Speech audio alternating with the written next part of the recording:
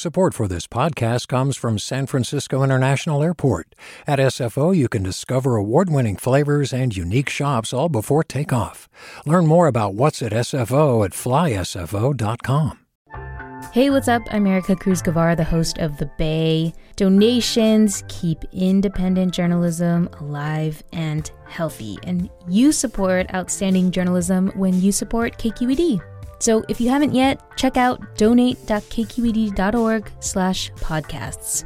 That's donate.kqed.org/podcasts with an S. From KQED. The last time I was in Yountville, I was a teenager on a baseball team. I was always nervous before games, but the drive down the long road to the field off Highway 29 was peaceful. The field was tucked away in the back of the veterans' home, which sat on this beautiful property.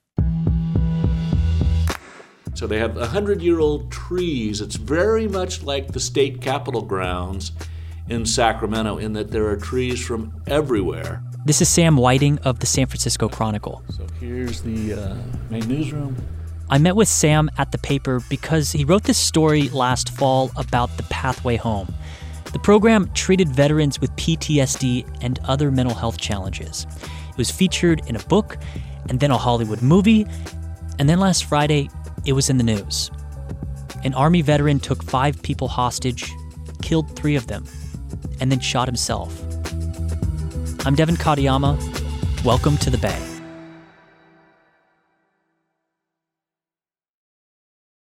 On Friday, one of the Metro editors came to me and said, we have a incident up at the Yountville Veterans Home. Don't you know somebody there? And I said, well, I do know Christine Lober, who runs the Pathway Home. Let me give her a call and see what she can tell me. So I called and left a message with her, and then I also sent her an email. And then, events unfolded from there. And Christine Lober was one of the women killed. I think at this point she was already dead by the time I left her that voicemail. Breaking news overnight, a fatal ending to a hostage standoff at a massive veterans home in Northern California. Officers finding all 3 women and the man who held them at gunpoint dead. Responded to gunshots at the veterans home in Yountville. It became clear the gunman had zeroed in on the nonprofit called the Pathway Home. You were there last fall, right? Right.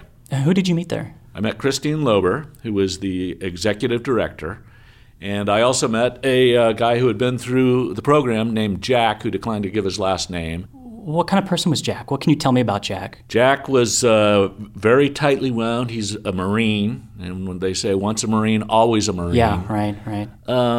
His responses were very clipped, very yes sir, no sir. And he was guarded. He was intense. Why do you think he was so guarded? I think he was so guarded because of a combination of factors. One, as a Marine, he was slightly ashamed at being there in the first place. And he really had the code of you protect your buddies and that's it. And it didn't seem like he was particularly trusting of anybody who had not gone through what he'd gone through. When you say ashamed, is that because he was seeking treatment? For post-traumatic stress disorder. Right. And, a lot of these guys feel that and Jack's a good-looking guy, feel that if they don't have some physical scar, people don't trust or believe that they are wounded veterans. His situation there paralleled Adam Schumann, who was the topic of the book Thank You for Your Service, on which the film also was based. I was a good soldier. I had purpose, and I loved it. I rode shotgun in the lead Humvee, and I looked for bombs. Well, Adam Schumann, who was the subject of the book and the reason why I got up to the Pathway Home in the first place, he was not physically injured. He had combat stress, and he airlifted out before his tour was up. Hello. Hey, Adam. This is Fred Gustman from Pathway Home in California. He always felt was conflicted with guilt that he didn't have a real injury, or he didn't have a visible injury. You said you're looking to get into a facility as soon as possible. Yes, sir. Good. Well, then let's get you out here. We can get you on a bus tomorrow. You ready to commit to this? He talked to other veterans who'd be missing arms and legs and such, and, feel guilt. What was Jack's days like? He said his day was like, there are meeting rooms on the second floor of the Pathway Home. They sit in groups, they have sessions, they talk about what they're feeling, and they try to get some kind of closure on what they went through in the war. And then as soon as the class was over, he'd bolt through a fire escape door with a bunch of other veterans and immediately start smoking. And he suggested that he got more out of the smoke breaks, or as much out of the smoke breaks as he got out of the classes. What does that mean? That means being with other veterans who had been through it in very tight quarters, being able to smoke, which obviously gives them some relief, was very therapeutic to him.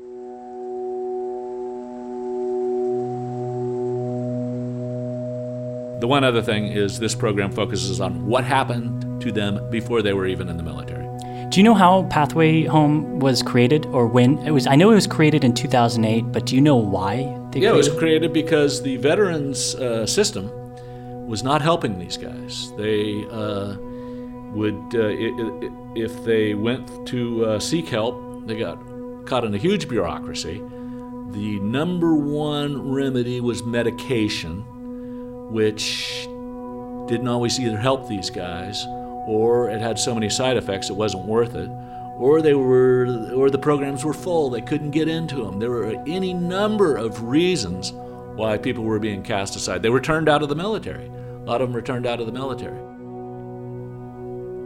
We know there are so many men and women who come back from fighting in Afghanistan and Iraq with PTSD, and many of them have these traumatic brain injuries. The big thing that happens is they are in these Humvees. These Humvees hit IEDs, mines. There's a huge explosion. They have helmets on. Their brain gets rattled inside the helmet. It's just like football players getting concussions, but these are much more severe. I never saw anybody at the Pathway Home with any physical evidence of injury. Now, if you go to the Veterans Home, you see guys in motorized wheelchairs, you see guys on canes, you see guys missing limbs, and my experience at the Pathway Home is you didn't see that. Did you get a sense that a lot of people who went through that program were success stories, or did you get a sense that it was really, really hard to be successful? Oh, I think it's really, really hard to be successful. I don't know if there are people who go back cured. I think it's an ongoing thing with these guys. Thank you for sharing your story and your experiences with us. Okay, thank you.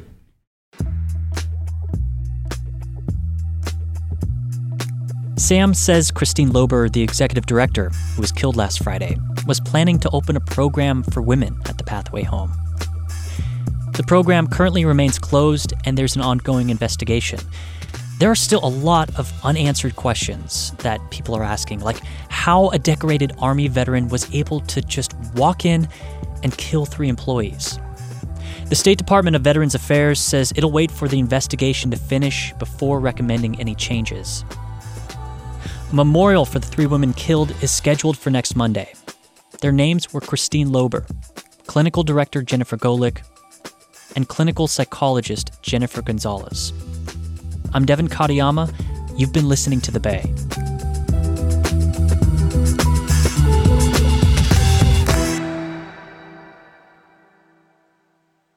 Hey, before I let you go, I want to tell you about Scott Schaefer and Marisa Lagos, both of whom are my colleagues, and they also host this new show called Political Breakdown. They talk about all the stuff that happens behind the scenes at the state capitol and here locally. So if you're into politics, do yourself a favor and subscribe to the show. That's Political Breakdown. You can find it wherever you get your podcasts. Do you love learning about the San Francisco Bay Area? Its history, its people, its unique blend of cultures? Then you should check out the Bay Curious book. I'm Katrina Schwartz, editor and producer on the Bay Curious podcast, and I'm here to let you know that for the month of May, we've worked out a sweet deal for KQED podcast listeners. Right now, you can get the Bay Curious ebook for $1.99. That's right, $1.99. Just search for Bay Curious wherever you get your ebooks or find a link in our show notes. This offer does expire at the end of the month, though, so you'll want to act on it fast. Happy reading!